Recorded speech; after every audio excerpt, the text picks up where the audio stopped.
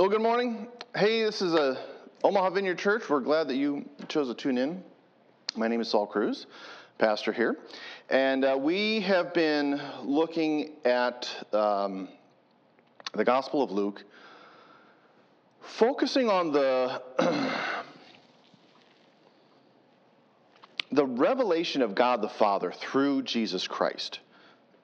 Jesus is the incarnation of God himself, walking and dwelling among humankind. And in many of the stories that we've been looking at, the teachings of Jesus and the actions of his followers are counter to the the teachers of religious law that are popular at the time. Or maybe popular is too strong of a term, right? So there's this group, the Pharisees. They're a social movement. I'm just going to turn this off, if that's okay. Yeah? End up being a distraction. The Pharisees were a social movement and a school of thought in the time of Jesus. And I got this definition that says they distinguished themselves by strict obedience of the traditional and written law, and commonly held to have pretensions of superior sanctity. So they thought a lot of themselves, right? They were focused on their righteousness based on their actions. In contrast to the strict observance of the traditional and written law, we see God the Father revealed through the life of Jesus, forgiving sins, consorting with and being close to sinners, healing the sick on the Sabbath. For shame. For the Jew, the Sabbath is a holy day of rest, a gift of rest from God. For the Pharisee, the Sabbath is a day of hypocritical overbearing. Jesus and his followers keep choosing to trust and obey the Father and submit themselves to the empowering of the Holy Spirit. Faith is spelled R-I-S-K, and that's a foundational saying in the Vineyard movement. And as we follow the trajectory of Scripture through the life of Jesus and the disciples, we see this thread of humble obedience and risk-taking that leads to miracles and kingdom breakthrough. And one of the things that we, hopefully, all of us, have come to experience in this time of quarantine and all the other things that have happened in the last year, that God's presence isn't just in a church building. We can experience God's presence everywhere, anywhere. His presence is he is always present. And we can we can be present with his presence at any time. Like we were singing before, when we're down, when we're up. And we've seen it happen, right? A couple of weeks ago, we looked at Jesus was invited to a Pharisee's home for dinner. And he forgave a woman who had lots to be forgiven of. And the last week, a woman was bent over because of an evil spirit, and she wasn't even looking for healing, and Jesus healed her. Said, "You're no longer in prison, bound, chained by this demonic spirit. You are the daughter of the living God, and he is going to show his grace on you." Actually, we're going to see kind of the same thing in I'm going to be going way off script here, but in Luke chapter 14, we have another healing like that. I'll just start, I think we're going to be looking at 1 through 6. On one Sabbath day, Jesus went to eat dinner in the home of a leader of the Pharisees. Get your best duds on. And the people were watching him closely. wait, okay, so let's set the stage. It's the Sabbath day, and we're at the house of the leader of the Pharisees. I'm starting to sweat already. And they're watching him. There was a man there whose arms and legs were swollen. In some translations, it says he has dropsy, which is a swelling of like the joints. Everyone ever have that? Pain? Yeah. Bengay, all the essential oils, just pour them on there. There was a man there whose arms and legs were swollen. Verse 3, Jesus asked the Pharisees and experts in religious law, "Gentlemen, may I have your attention? I have a question to ask." And here it is. Is it permitted in the law to heal people on the Sabbath day or not? I'll wait for your answer. When they refused to answer, Jesus touched the sick man and healed him and sent him away. Then he turned to them and said, "Which of you doesn't work on the Sabbath? If your son or your cow falls into a pit, don't you rush to get him out?" Again, they could not answer. And I was thinking about this, and God's presence is truly in, there's nowhere he's not king, and so there's nowhere he's not. And sometimes he can be present through the most unlikely of places, the Internal Revenue Service.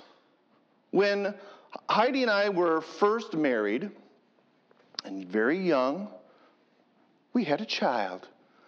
Our first child was born in December. And then the following, January, February, March, is tax season. So this is our first time having a child as part of our household, so I'm filling out stuff and blah, blah, blah. And I see this thing and it says earned income credit. I'm like, well, she was only in our household for 2 weeks, so I don't think I get this. So I filed my taxes, sent it in. Months later, I get a letter from the IRS saying, "You did earn this. All we need is your permission to send this to you. Oh, and by the way, since we would have given this to you by April 15th, we're going to have to add interest to it." Yeah. Even when we don't recognize or understand what we are part of and what we have access to, that doesn't matter. God's goodness and God's grace, you don't necessarily have to ask. He already knows, and he may want to do something in your life in front of others so that their faith is raised up. And that's what happened. And in was it 13 that you were talking about yesterday or last week? No. Chapter 10? I think it was 13. Well, Jesus heals on the Sabbath, 13:10. Yeah. 13 and 10. Aw. Here we go. So Jesus again heals on the Sabbath, and he talks to these Pharisees and teachers of religious law. It's like, listen, guys, who doesn't work on the Sabbath? And that was the big deal. The Pharisees had this idea that healing was considered work, and Sabbath was, no, don't work. So they had taken this gift of rest from God and they had twisted it into religion.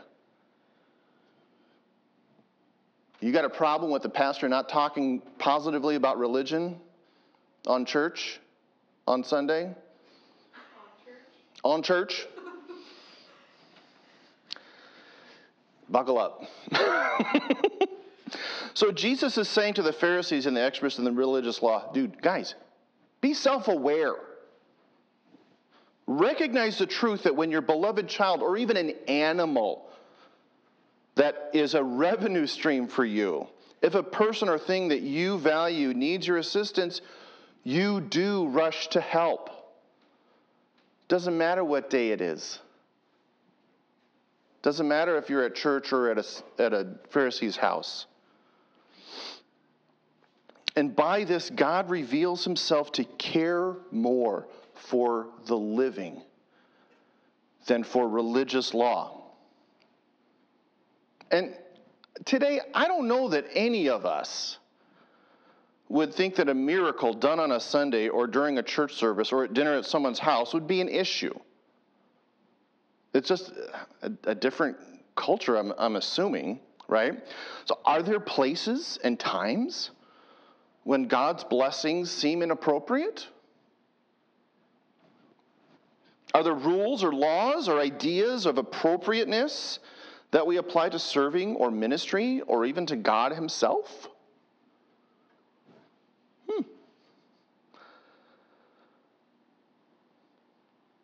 All right, I'm going to just leave that right there. And we're going to pick up where our primary scripture is today. Luke chapter 14, verses 25 through 35, the cost of being a disciple. So, Jesus, he's in a public place, he's at the Sabbath, he heals. Oh, God is good. He's at a Pharisee's home, and those guys love to have lots of people around, so they were inviting people to dinner with him. He heals. Whoa! This guy he's bringing the kingdom of heaven. So some feelings are stirred up. And here we go, starting in verse 25. A large crowd was following Jesus. He gets popular. And people say, I want some of that. A large crowd was following Jesus. He turned around and said to them, if you want to be my disciple, you must hate everyone else by comparison. Yeah, your father and mother, wife and children, brothers and sisters, yes, even your own life.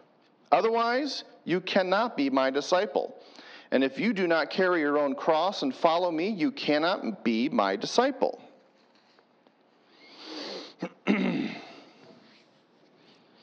So, these amazing, miraculous things are happening. God is revealing himself, and he's better than these religious rules. And people want that. And they start to follow Jesus. And Jesus turns around and he decides, okay, you guys want to follow? I'm going to read the fine print to you. Let's get real. Let's get real about what it costs to be a disciple. He encourages them to count the cost before jumping in. What does it truly mean to be a disciple of Jesus Christ? Once you know, are you still willing to engage in risk and trust God that he's a good father? And so he says, by comparison, you must hate everyone else. No other relationship is to come before Jesus. Israel of the Old Testament dealt with idols a lot.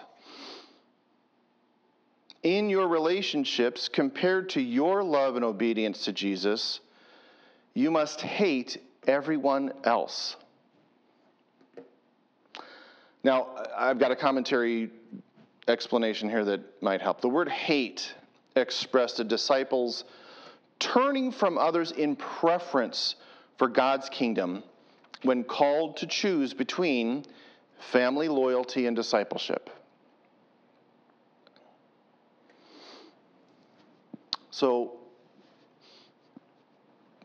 brothers and sisters, moms and dads, wives and husbands,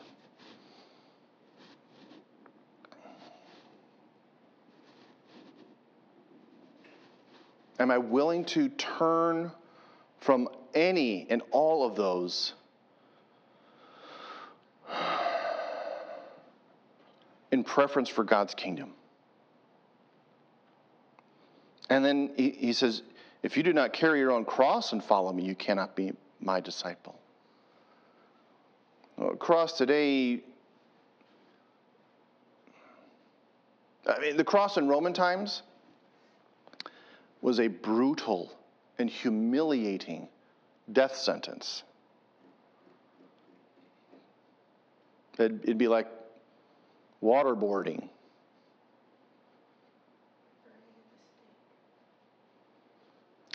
What Jesus is saying is, following me means complete humiliation. If you're not willing to completely identify with Jesus, you cannot be his disciple. Interesting. And then, because the kingdom of God is about humility and not self-exaltation. Very countercultural. Even today, in the Pharisees' day, they were self-exalting. But today, we got social media likes, and we got followers, and we got social scores. I got more money than you, or I'm more famous than you, or I'm more successful than you. And advertisers and other influencers are always pushing a version of this all the time. You can be if you buy. If you're not willing to be publicly associated with Jesus, he says you cannot be his disciple. And again, all the feels. And maybe you're like, you got young love, right? Starry-eyed puppy love. Oh, there's nothing. I would do anything for you, Jesus. And then Jesus goes into like a couple of examples of what he's talking about. He's like, okay, I understand those feelings. Let's check those for 1 second and bring our brain into it, right? So verses 28 through 32. Don't begin until you count the cost. For who would begin construction of a building without first calculating the cost to see if there's enough money to finish it? Otherwise, you might complete only the foundation before running out of money, and then everyone would laugh at you. They would say, there's the person that started that building and couldn't afford to finish it. I'm just pointing this way. Those of you on this side of the room. Or what king would go to war against another king without first sitting down with his counselors to discuss whether his army of 10,000 could defeat 20,000 soldiers marching against him? And if he can't, he will send a delegation to discuss terms of peace while the enemy is still far away.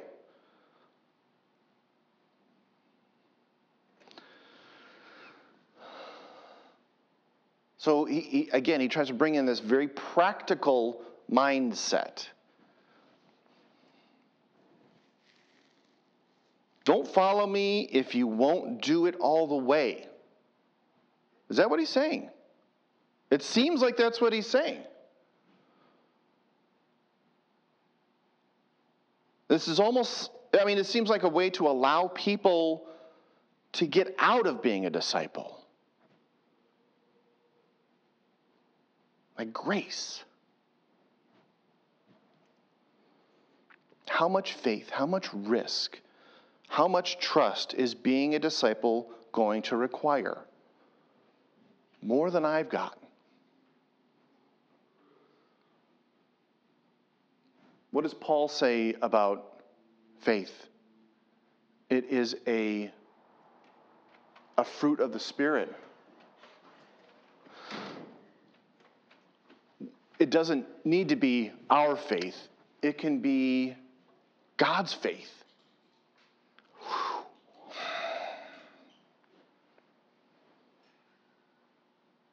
Otherwise, maybe I'll finish because I think, I start quoting something here. So you cannot become, let me just read it. All right. Luke chapter 14, verses 33 through 35. So you cannot become my disciple without giving up everything you own. Salt is good for seasoning, but if it loses its flavor, how do you make it salty again?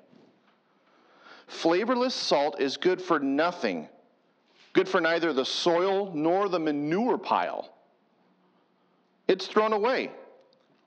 Anyone with ears to hear should listen and understand. Jesus is getting real. He's trying to make it real plain, real practical. Can we get our minds around the counting of the cost? Flavorless salt is not beneficial for anything. It's thrown away. Wouldn't we think that if you're building a following, starting a religion, planting a church, you would want every person, every dollar, right? Every volunteer. There's a goal, and it's going to take all of us to accomplish it. But God is relational. Jesus is relational. Holy Spirit is relational. It's almost like he's saying, don't embarrass yourself by starting something you can't finish. Even if what you want to start is a discipleship relationship with Jesus. Wow.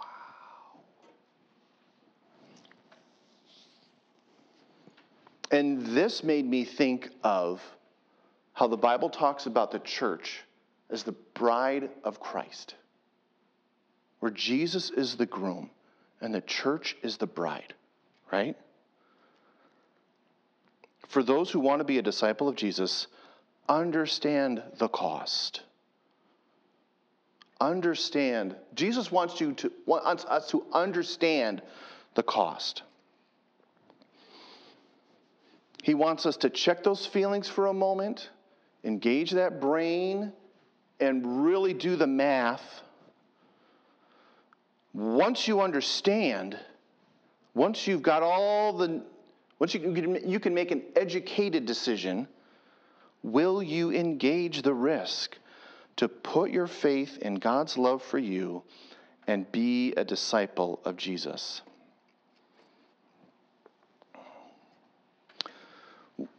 One of the stories I have from my heritage is my great-great-grandfather, Emerson Ryder McKinney. Sounds like a guy wears leather pants and shoots things. Well, Emerson Ryder McKinney, when he was in college, he came to this crisis moment where it was like he got this talk from Jesus. And he decided, okay, let's get real. And so he took all the money, or maybe his bank books or whatever, and he put it all on his bed. Everything that had value to him, he laid it all out. And he looked at it, and he said, okay, Jesus, I'm all in. Everything I have, everything I've got in this world, everything I own, let's trade. I'm all in. I will say yes. I will give up everything I own. I will hate all the other relationships in my life in comparison with my love for you. I will take up my cross and follow you daily.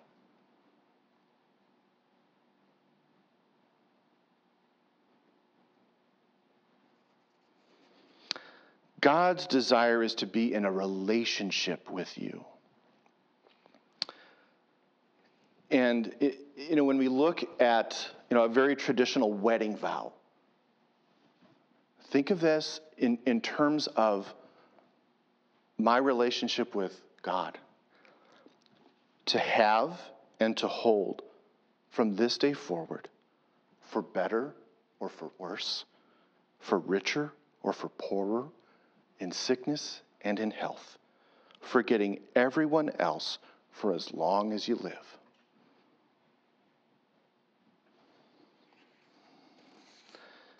The crowd started to follow Jesus, and he was like, okay, let's take a moment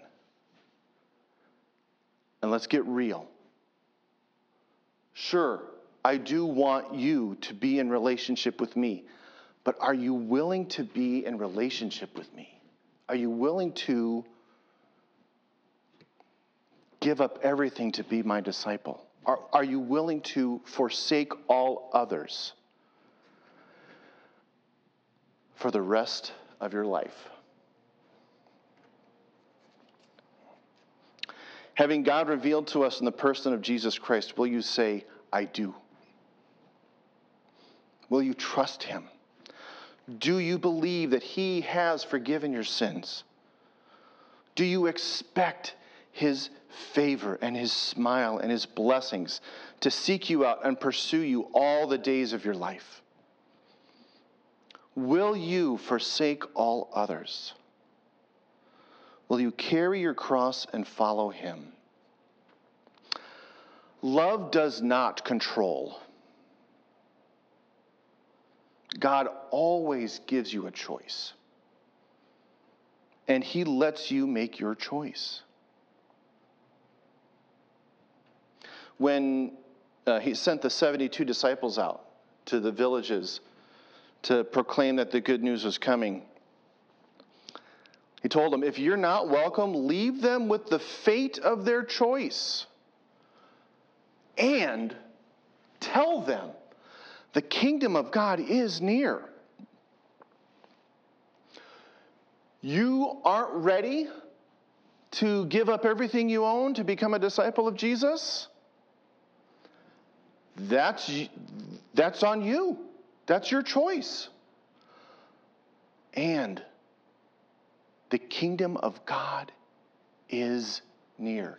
What does that mean? What that means is God doesn't want to play puppet master.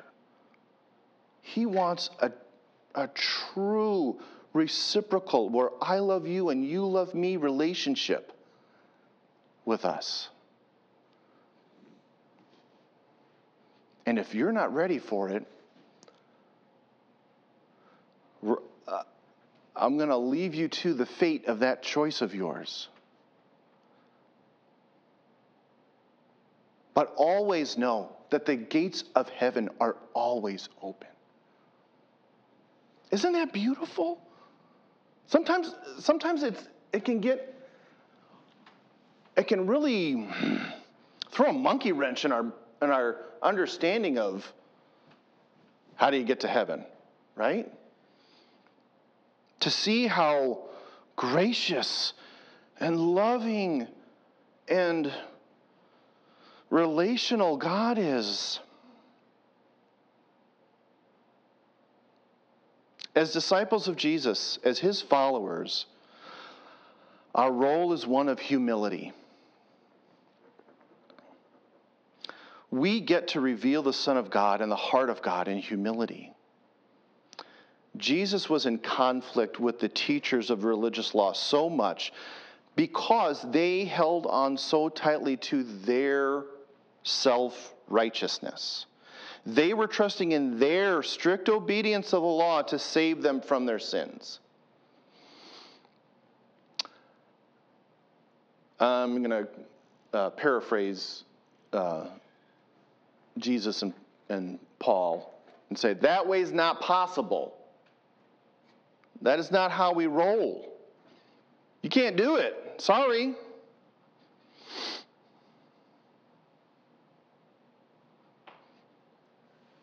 And honestly, it is cruel and pointless to hold other people to standards that could not be maintained by the leaders of the religious law back in Jesus' day.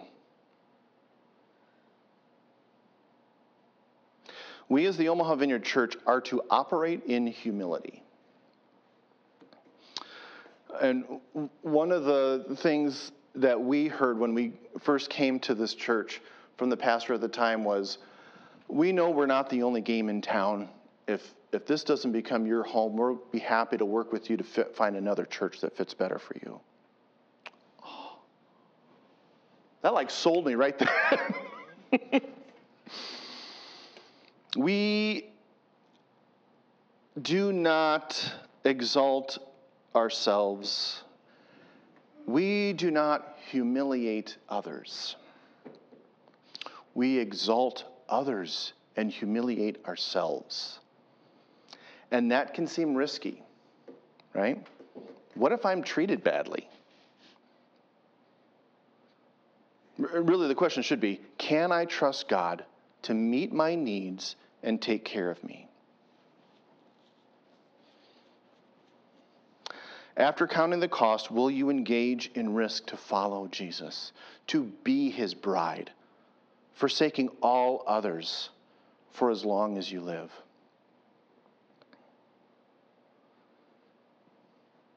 I have a little, what do you call it? Little story to share. Parable. So there's a church picnic. And the day of the church picnic comes, and an old single guy remembers. And you're supposed to bring something to share. So he opens up his fridge, and all he has is a big jar of mayonnaise that has stuff at the bottom. Mayonnaise. It's mayonnaise.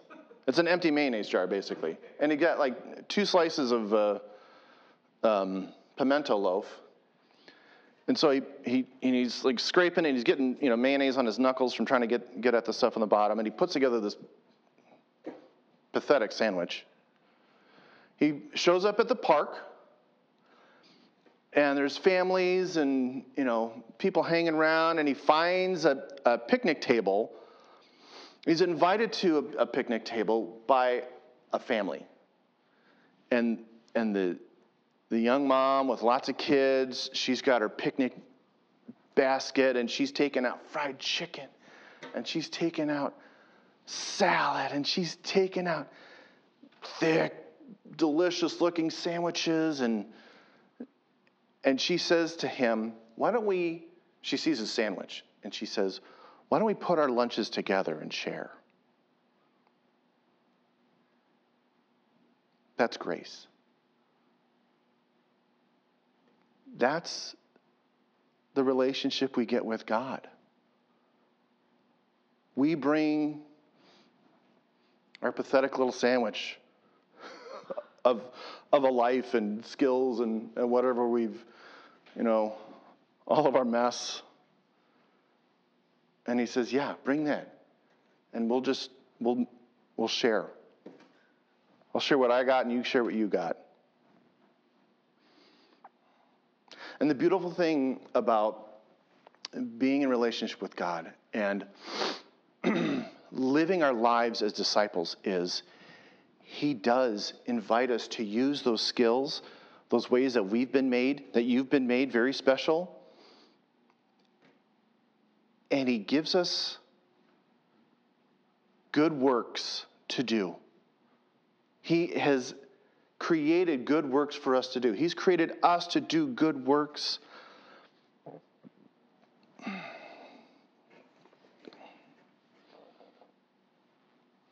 So yeah, there is a cost. You do have to open up that fridge, and you do have to put together whatever you can put together. And you do have to show up at that picnic, but then you get to share in being in a child-father relationship with God. I said yes. I invite you to as well. So let's pray.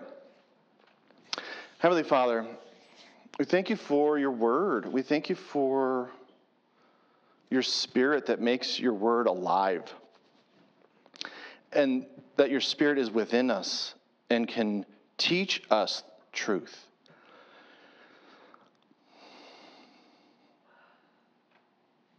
God, help us to just keep our eyes on you in the midst of, things that we read that can be confusing. And lots of different voices with lots of different positions that we hear all day, every day. God, help us to keep our eyes on you. Keep it simple for us, Lord. I love that you just get real practical. Can 10,000 soldiers beat 20,000? No. Okay. Well, then send a delegation out. Otherwise, you're just going to get wiped out. Do you have enough money to build a whole building? No. All I have is enough to build a foundation. Well, don't get laughed at. Don't start something you can't finish. What grace, Lord. Continue to teach us and grow us into obedient, humble followers of you, into your bride. In Jesus' name, amen. Well, let me pronounce our blessing, and then we'll have some ministry time where we can pray for each other. May the Lord bless you and protect you.